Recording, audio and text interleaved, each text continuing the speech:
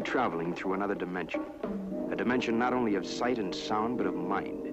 A journey into a wondrous land whose boundaries are that of imagination. That's the signpost up ahead. Your next stop, the Twilight Zone.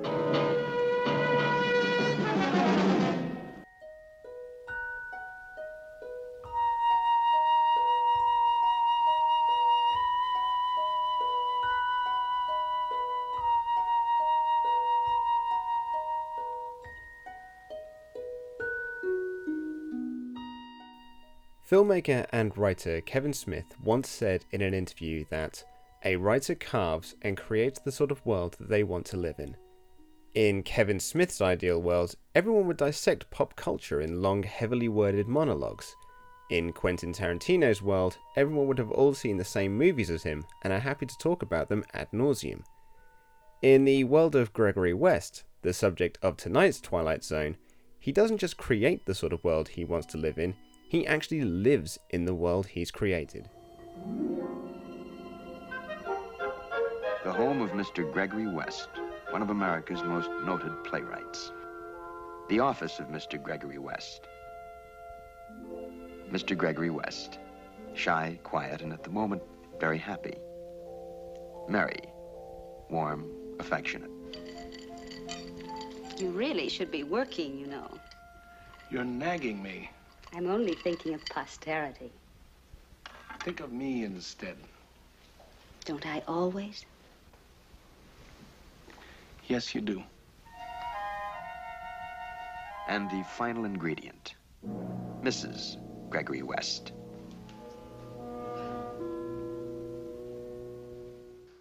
First broadcast on the 1st of July 1960, written by Richard Matheson and directed by Ralph Nelson.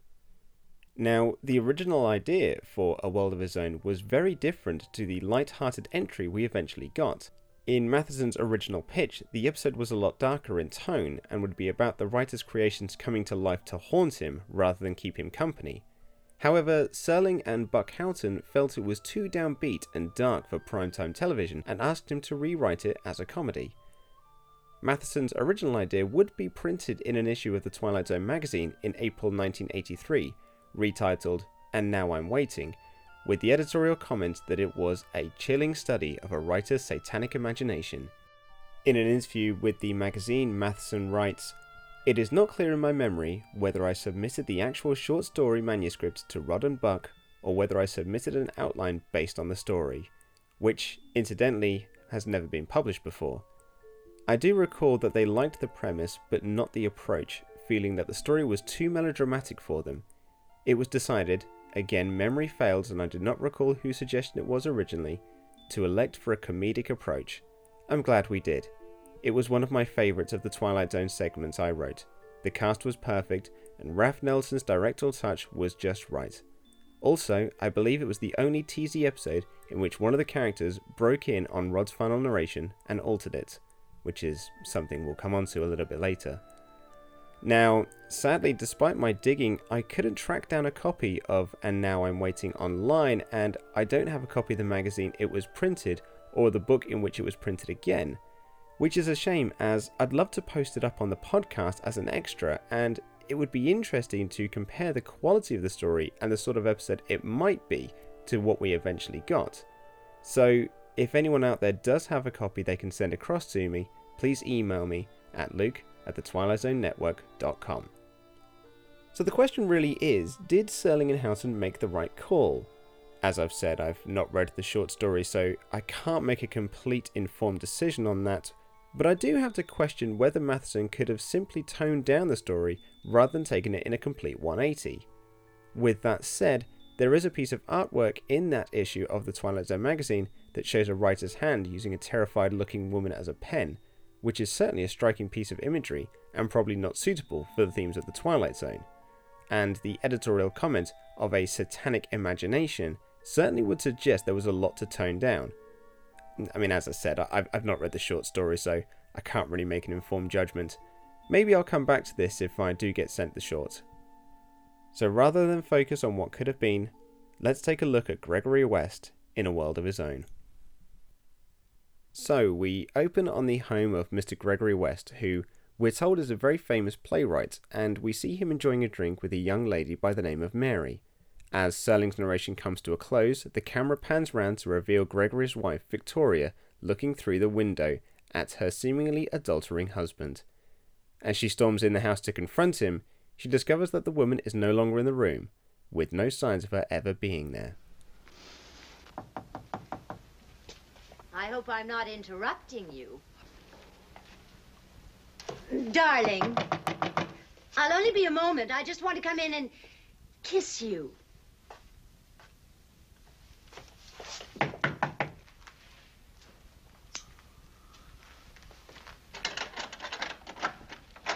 Well, I didn't expect you...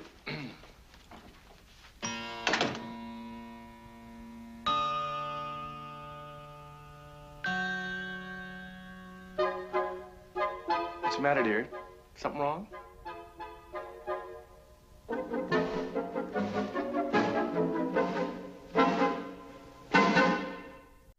Gregory West was played by Keenan Wynn, who was the son of legendary comedy actor Ed Wynn, who we have seen in The Twilight Zone already in the episode One for the Angels, and would see again in 90 Years Without Slumbering.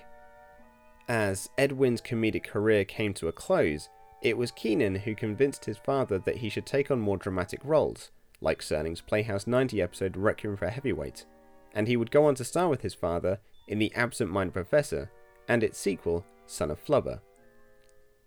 Keenan Wynn would appear in over 100 movies over his 50-year career, with Dr. Strangelove, The Great Race, and Once Upon a Time in the West being his most notable performances.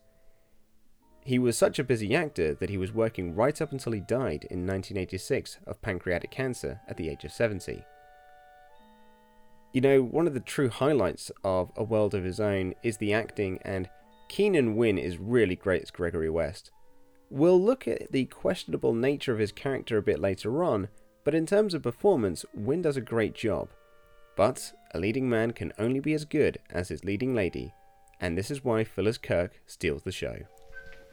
How come you're home so early, dear? Didn't you like the movie? No, not very much. I just decided I'd come home early.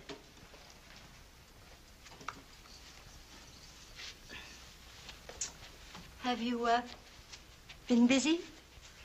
Oh, yes, I got quite a bit done. Did you? Oh, I see you dropped a glass. Oh, yes.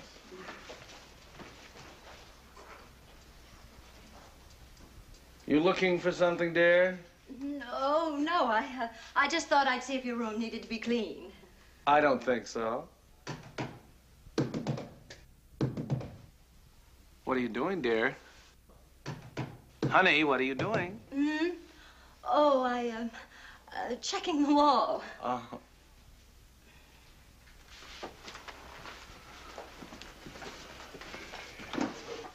What's that? Oh. My scissors. Perhaps a lot of the credit for Phyllis Kirk's performance as Victoria West can be put down to the makeup and hair department, as her look is very striking and memorable, but her delivery also helps, and I think that Kirk really is the best thing in this episode. She pulls out a genuinely funny performance, which is something you don't see very often in The Twilight Zone, and she's very enjoyable in every aspect of her character. Are you all right, Victoria? Oh, well, I don't know. I'm not too sure. Really? As a matter of fact, I think I may be suffering from hallucinations. Oh, you poor You know, dear. it's the strangest thing, but I was just standing outside this window only a moment ago, right here. You were? Yes, I was. And you'll never guess what I saw through that window, Gregory, or at least you'll never guess what I thought I saw. I couldn't possibly guess. I thought I saw a woman in your arms.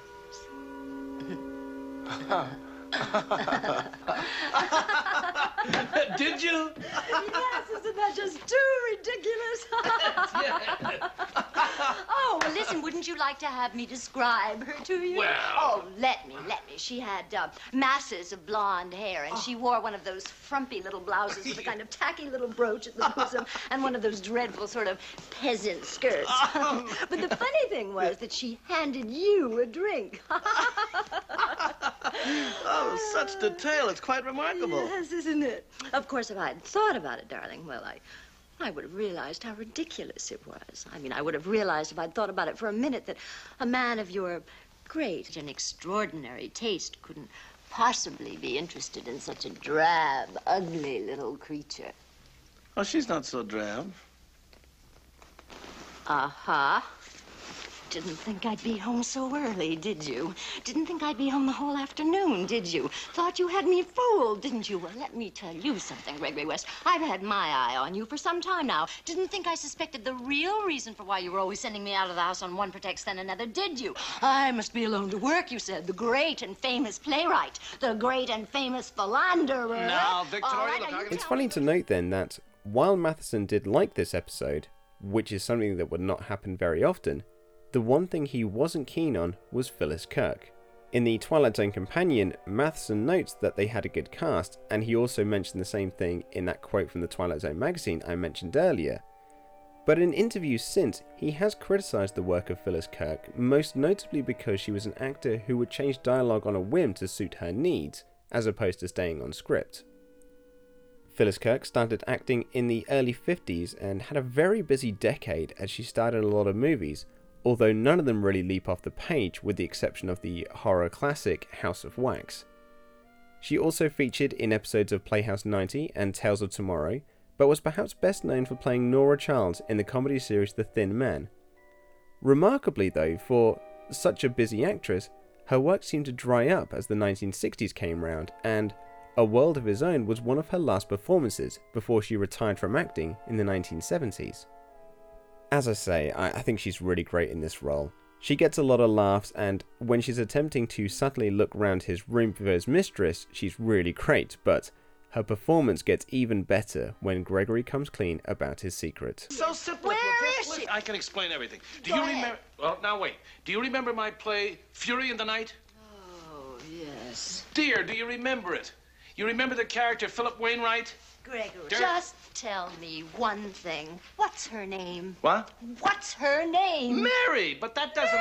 Mary, how common. Oh, now, Victoria, please, Victoria, just sit down here and listen to me. Let me explain. I'm listening. You know how sometimes I've told you that fictional characters come alive? They come alive so vividly that they make decisions of their own. A playwright may have worked out some kind of move for them, but they refuse to do it. They will not accept anybody's... They become so strong that sometimes they take over the whole story. Gregory, I hardly see that this has anything... Please bear with me, Victoria. I've borne with you for years. Philip Wainwright was the first one of my play characters to ever behave like that. No matter what I had planned for him, he balked. He refused. He wouldn't accept any of my decisions. He became alive with a will of his own. You understand? I understand that you're trying to change the subject. I'm not. This is the subject. Philip Wainwright became alive. One night, when I was working here, right up here in my office, Philip Wainwright walked in through that door. Oh, Greg, now really? Victoria, you've got to believe me. He walked in right through that door. He came in here, and he sat down in that chair. Alive, real flesh and blood man. And I created him. Oh, my.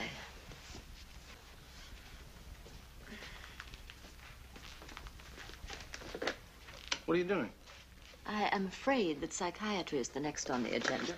You've got to believe me, Victoria. Characters in my plays do come alive. I've seen them, I've talked to them. I've even shaken hands with them. You even made love to them, remember? Yes. I mean, no. Look, you know how I work. I dictate dialogue and stage business into the tape recorder. I describe any character I want, and if I do it well enough, they come to life. To life, Victoria. And I don't even have to describe the characters in my plays anymore. I can describe any character I want. You should be put away. All of the blog reviews I have read for this episode all seem to suggest that A World of His Own was Matheson's way of having fun at the expense of his writer colleagues about how they would write and how they would view their own work.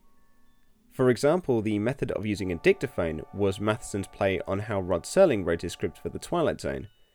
According to writings about him, Serling would lounge by the pool and recite notes which he would then type up into scripts. Quite the life, eh? And so it's here that Gregory reveals that while he has the power to create, he also has the power to remove. Now, you said that you saw Mary here, right? Oh, I saw her here all right. Then how did she get out? That's what I'm trying to find out. She could not have gone out through the window. You know there are no secret doors in here. But I'm going to show you how she got out of here because I want you to understand.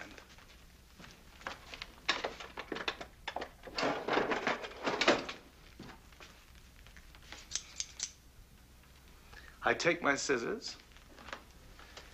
I snip off the part of the tape on which she is described. I roll the tape into a little ball. I throw it into the fireplace. She's gone. Uncreated. I'm going to have you committed. Of course, Victoria doesn't believe him, and so in an effort to show her, Gregory begins to describe Mary into his dictaphone. Her name is Mary. She's 30 years old, 5 feet 6 inches tall, nicely built, blonde hair, fair complexion. A simple, unassuming female, but with that quality of inner loveliness that brings real beauty to a woman. A tender, gentle woman, an understanding woman.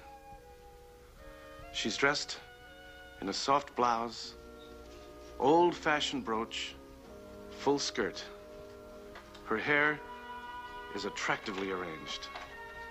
She's coming up the front walk. She's crossing the porch. She's opening the front door.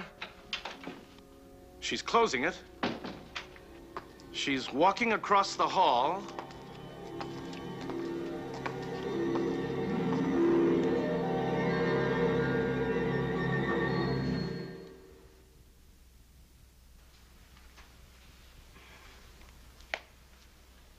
Good afternoon, Mrs. West.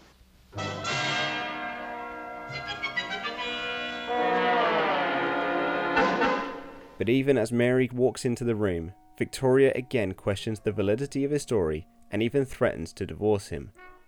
But it's also here that we see a different side to Gregory West's character. Up until now, Gregory has been, as Rod Serling described, shy and quiet, but his decision to constantly remove Mary from his life really makes you question his integrity as a man.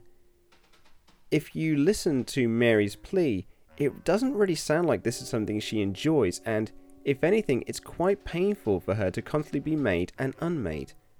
And worse still, he puts the blame of his actions onto other people, so that he doesn't have to take the responsibility for what he does. Why do you do this to me, Greg? Well, I'm sorry, Mary, but what else can I do? I just got here, Greg. What else can I do? That's all you ever say. You wouldn't believe me, huh? You just gotta make me show you, huh?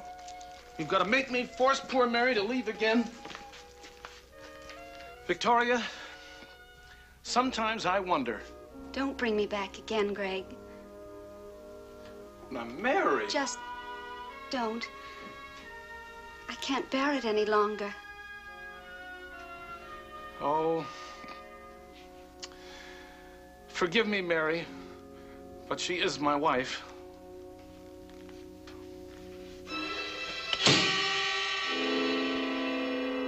Where is she? I told you. Where is she? You still don't believe me, huh? We will look into this a bit later on in the episode, but I really don't think Gregory West is a nice man, and I wonder if it was Matheson's intentions to make him so boorish and unlikable. Given the ending of the episode, you have to consider that Matheson didn't take this into consideration. Unless his point was to say that even the worst men on the earth get what they want, as long as they have enough power to do so. It's a theme that the episode unfortunately skips over to focus on the light-hearted nature, but it really is something to consider when you look at A World of His Own. Is Gregory right in what he's doing? As Gregory continues to explain his actions to Victoria, and putting the blame of Mary's creation on her, she tries to escape through the door, but, in an effort to stop her, Gregory grabs his microphone again. A giant red-eyed elephant is standing in my hallway and will not let her pass. Oh, Gregory, don't be ridiculous.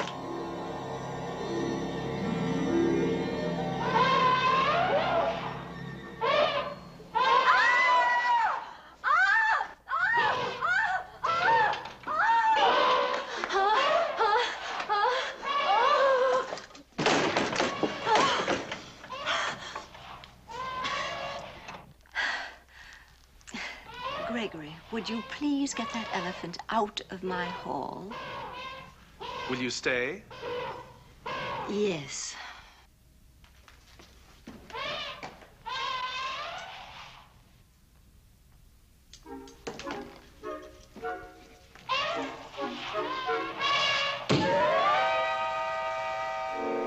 In the Twilight Zone companion, Buck Houghton remembers, I came around the stage corner, and there was an elephant.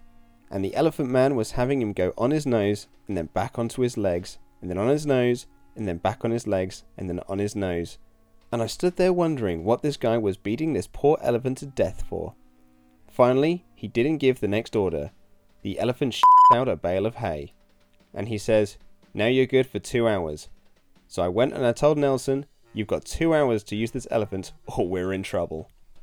A World of His Own really is a bottle episode in that it's all based on one set and there are only 3 actors and not a large amount of action. Aside from making people disappear in front of a live audience, this is a Twilight Zone episode that could easily be turned into an inexpensive stage play. But the elephant in the hall is a real jolt to the system, and it's really effective in showing off what Gregory can do with his powers. And so it's at this point where Gregory reveals his final secret. He walks over to a secret part of his bookcase, opens up a safe, and pulls out an envelope with Victoria West's name on it. An envelope that has recording tape in it. Now, Victoria, shall I put this back in the safe, or shall I throw it in the fire? Gregory, you're not seriously trying to make me believe I am that... telling you, Victoria. Look at yourself. Regal. Beautiful. You could have any man in the world that you wanted. Haven't you ever wondered how you happen to get stuck with me? Well, I'm telling you, you're impeccable, flawless. You're just the sort of wife that I always used to think I wanted more than anything else in the world. Is this another one of your tawdry little tricks? Now, why do you think I got so upset when you came back here a while ago? Not because of Mary, but because you came back against my will for the first time. For the first time. Do you think you're frightening me? No, I guess not. Or you're beyond that. I made you too strong. I forgot to add a little human frailty. I think now would be a good time to look at Gregory West's gift. As a man who can create anything by simply talking into a dictaphone, you have to wonder just what is real and what is fake in A World of His Own. Is there anything real about Gregory West? We're never given any indication of the plays that he's written, just that he's successful from them. But who's to say that he didn't create this persona for himself by creating an audience for his work who will enjoy it? Or that he's told every one of his creations that he's successful, when in reality he isn't? What if the home he lives in is nothing more than a string of tape that hasn't yet been thrown on the fire? What if Gregory is the only person in this world and everything around him is of his own creation? Knowing that he created not only his wife but also his mistress, it is not a stretch to think that there is nothing in Gregory West's world that is genuine, including himself. This is another issue the episode never really dives into, but why would it? It is, after all, a comedy episode, and there is no need to bog down the story with this kind of detail. But perhaps Matheson's original pitch might have done. If the episode was darker in tone, these issues might have been addressed. And while I do like this episode, I think it doesn't really explore the idea enough and instead just focuses on the light-hearted nature of the story. As we briefly discussed earlier, given that Gregory can giveth and taketh away, is he really a likeable man? Is he deserving of this world? Perhaps it was a sign of the times, but A World of His Own is a male fantasy story. Gregory is a man who can create women to simply fall in love with him and do whatever he wants, and he has the option to throw them away when he needs to. As I said, you can say that this is a sign of the times, and this sort of thing never crossed the mind of Matheson while penning this light and frothy corner of the fifth dimension, but there is no denying that beneath Gregory's seemingly innocent exterior is a megalomaniacal sociopath. As a comparative piece, let's look at the Season 3 episode It's a Good Life, and its protagonist, little Anthony Fremont. In this episode, Anthony has the power to create anything with his mind, and if people don't think good thought or disagree with him, he has the ability to send them out into the cornfield, a place that is never explained, but is thought to be a purgatory of sorts. We see that Anthony can create life when he shows the postman he's created a two-headed gopher, but then kills it when he gets bored of it. The idea behind the episode is that Anthony is a monster, but he's only doing and saying the sort of things that any child of his age would do. It is just that this child can create and control those around him. So, hypothetically speaking, what's to say that as Anthony grows older, he doesn't start to do what Gregory West is doing and starts to create women from his imagination to have relationships with? With that in mind, where do the differences lie? Why is Anthony seen as a monster and Gregory is portrayed as the hero who gets everything he wants? Really, there isn't a difference between them. If anything, this is actually a great example of the impact tone has on an episode of The Twilight Zone. If you take away the comedy of this episode and tone down Phyllis Kirk's over-the-top performance, then you would have a very dark story on your hands. By the same token, if you were to add some levity to It's a Good Life, Anthony could be seen as just a little scamp who is getting into scrapes because of his power. With that said, there is a reason why It's a Good Life is remembered more than A World of His Own. So Victoria calls his bluff and throws her own piece of tape on the fire, making her disappear from Gregory's life. In an attempt to bring her back, Gregory starts to record her description again, only to change his mind at the very last moment. Gregory, would you like to know what I think of your childish nonsense? This. Victoria! Oh, Greg. Greg, I feel so strange.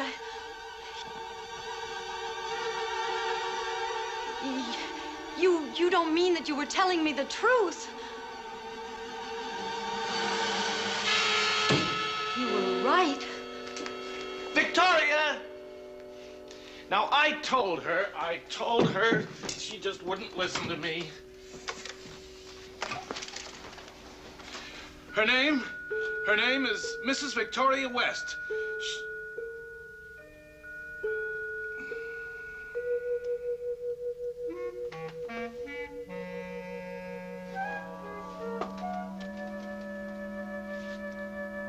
Why not leave well enough alone?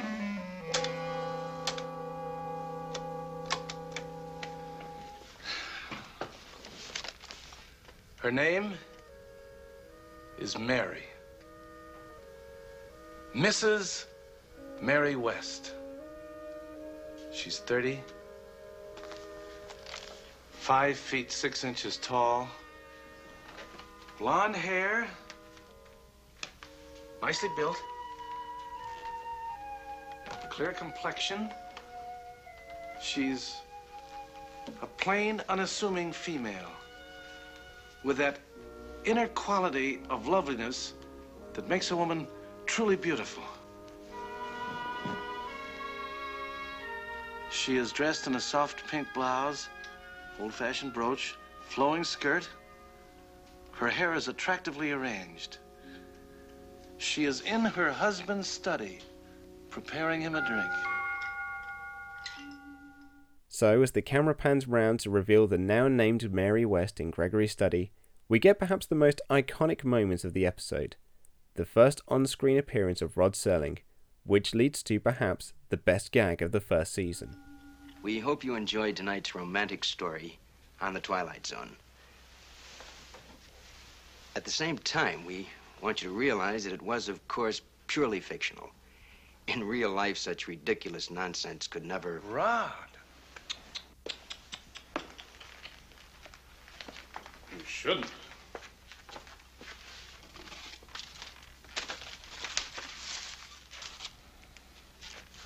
I mean, you shouldn't say such things as nonsense and ridiculous. Well, that's the way it goes. Which brings us to the next big question of this episode. Does this mean that the Twilight Zone is all the creation of Gregory West? If Rod Serling is just a piece of West's world, then surely the actions of Rod are dictated by Gregory West. We often talk about what the Twilight Zone is and where in the world it is, but perhaps this episode has all the answers we're looking for. It's a very existential ending and it raises several questions. If Rod Serling, and therefore the Twilight Zone, is all part of Gregory West's imagination, does that mean we're all part of his conscience too? As we briefly discussed earlier, does Gregory's creation stretch out to more than just his home? Of course, the reality of it is that Richard Matheson wrote the Rod Serling cameo in the episode as a gag to close out the first season. In the Twilight Zone Companion, Richard Matheson remembers greatly, "I think I was the only one who was ever able to add a sequence where Rod Serling was made to disappear too. It was the last show of the season, so they felt they could do it." The Twilight Zone wasn't guaranteed a second season at this point, so they had carte blanche to do whatever they wanted with the ending, including playing with fourth wall expectations. But although it is just a gag to round off the first season, it would give birth to an aspect of the Twilight Zone that the show is most remembered for: Rod Serling as an on-screen narrator. Leaving Mr. Gregory West, still shy, quiet, very happy, and apparently in complete control of the Twilight Zone.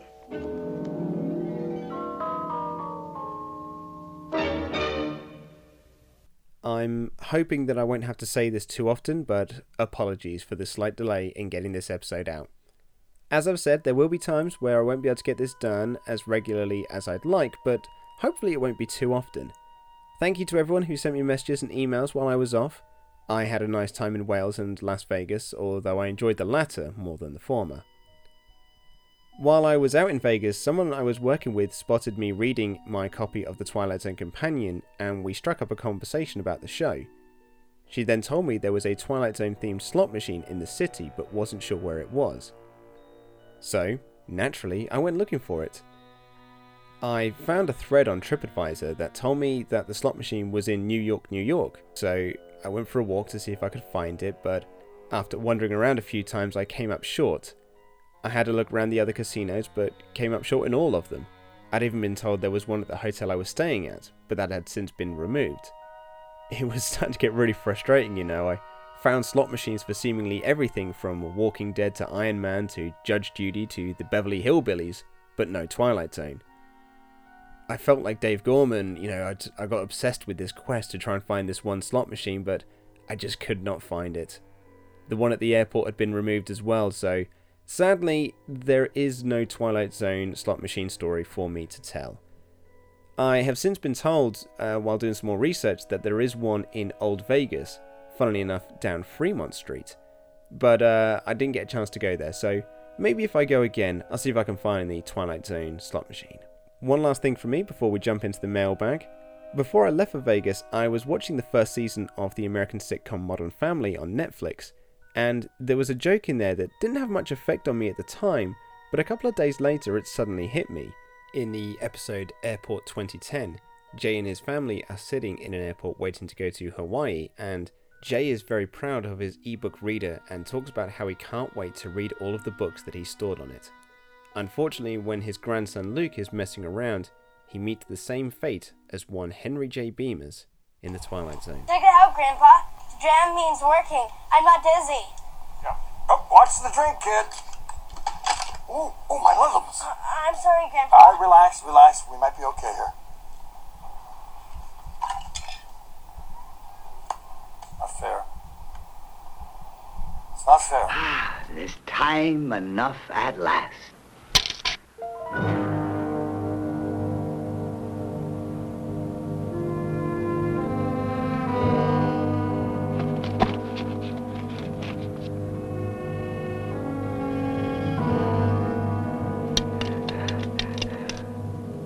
That's not fair. That's not fair at all. You know, the episode's 4 years old now, so I'm aware that this isn't news, but it did tickle me upon rewatching. In an interview with a website called Puget Sound Radio, the writer Dan O'Shannon said that he was a big fan of The Twilight Zone, and he wanted to come up with a 2010 version of The Broken Glasses, which he decided was a broken ebook reader. He said, "We didn't ask Ed O'Neill to do a Burgess Meredith impression. First came the idea to have something bad happen to Jay's device, and when we decided that it ought to break, the Twilight Zone episode popped into my head. We got into an argument in the writer's room as the occupants were divided on whether viewers would notice or get the reference. The conclusion was that it was worth putting in for that 1% of the population who will understand the illusion." But enough from me. Let's dive into Submitted for Your Approval.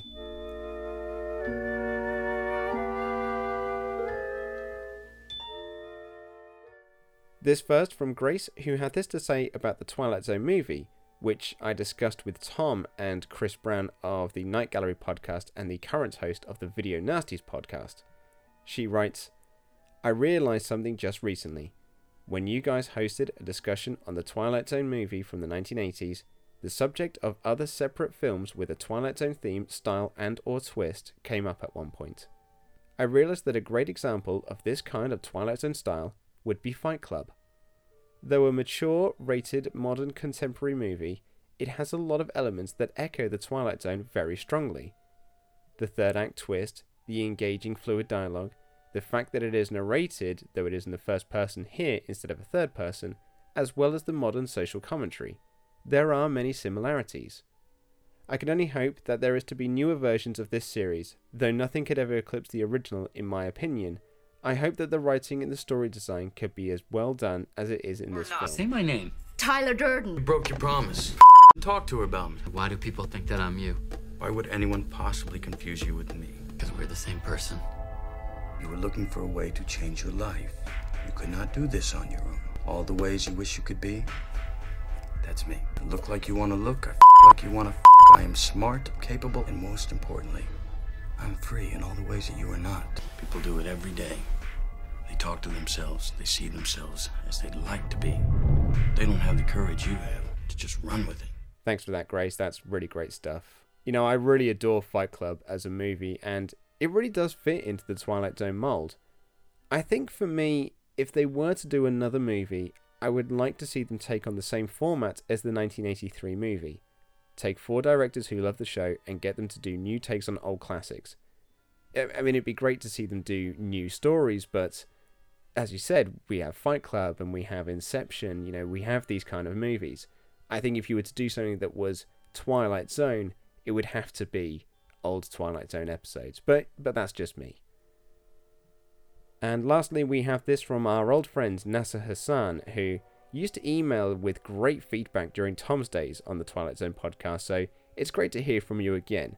So here are his thoughts on Jack Klugman in A Passage for Trumpet. Hey Luke, this is Uncommon NASA. I am a listener to the Twilight Zone podcast and have been since I can't say the very beginning, but I went back and listened to all the ones from the beginning. But I picked up with Tom probably in episode 10 or 11.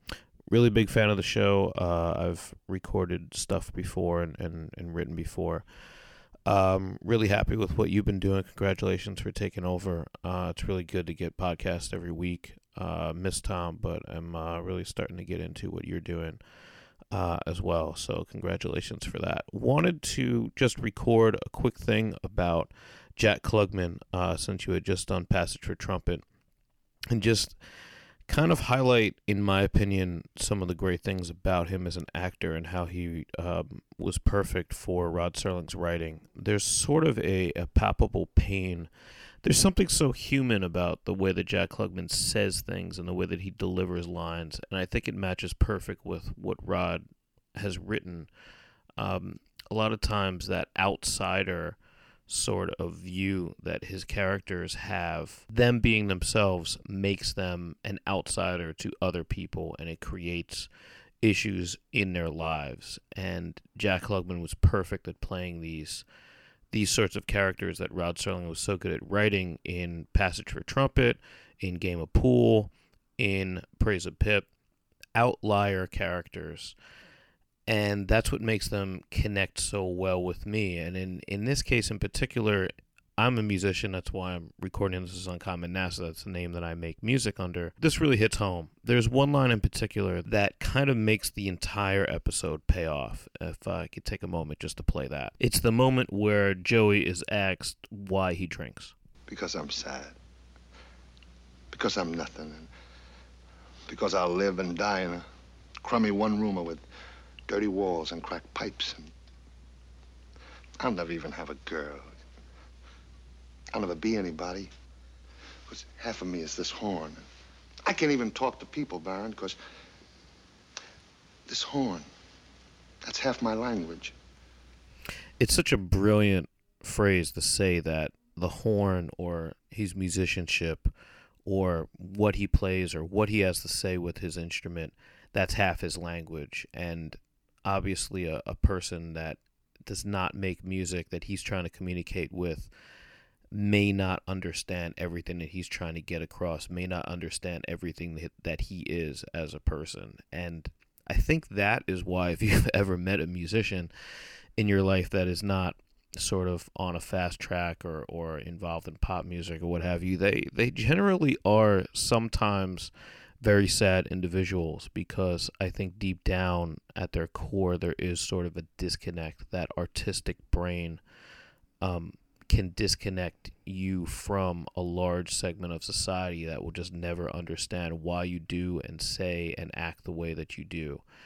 And unfortunately for a lot of musicians, it causes them to turn to alcohol or to harder drugs, and you see that cycle repeated over and over again with the famous and the unfamous amongst musicians. And Jack Klugman captured that perfectly, and the fact that Rod Serling was able to write these lines as a non-musician, and to my knowledge, and Jack Klugman was able to deliver them as a non-musician the way that he did, really shows their abilities as a writer and as an actor. So with Jack Klugman just passing only a year ago or so, just wanted to make sure that, I personally threw some highlight on Jack Klugman's work, because The Twilight Zone to me is it's my favorite show of all time, and I'm so influenced by Rod Serling's writing in the music that I make. But Jack Klugman is a huge part of getting across some of Rod Serling's best written dialogue for the show. So again, great job, Luke. The last episode you did really nailed it. The research was brilliant on Mighty Casey. Much praise.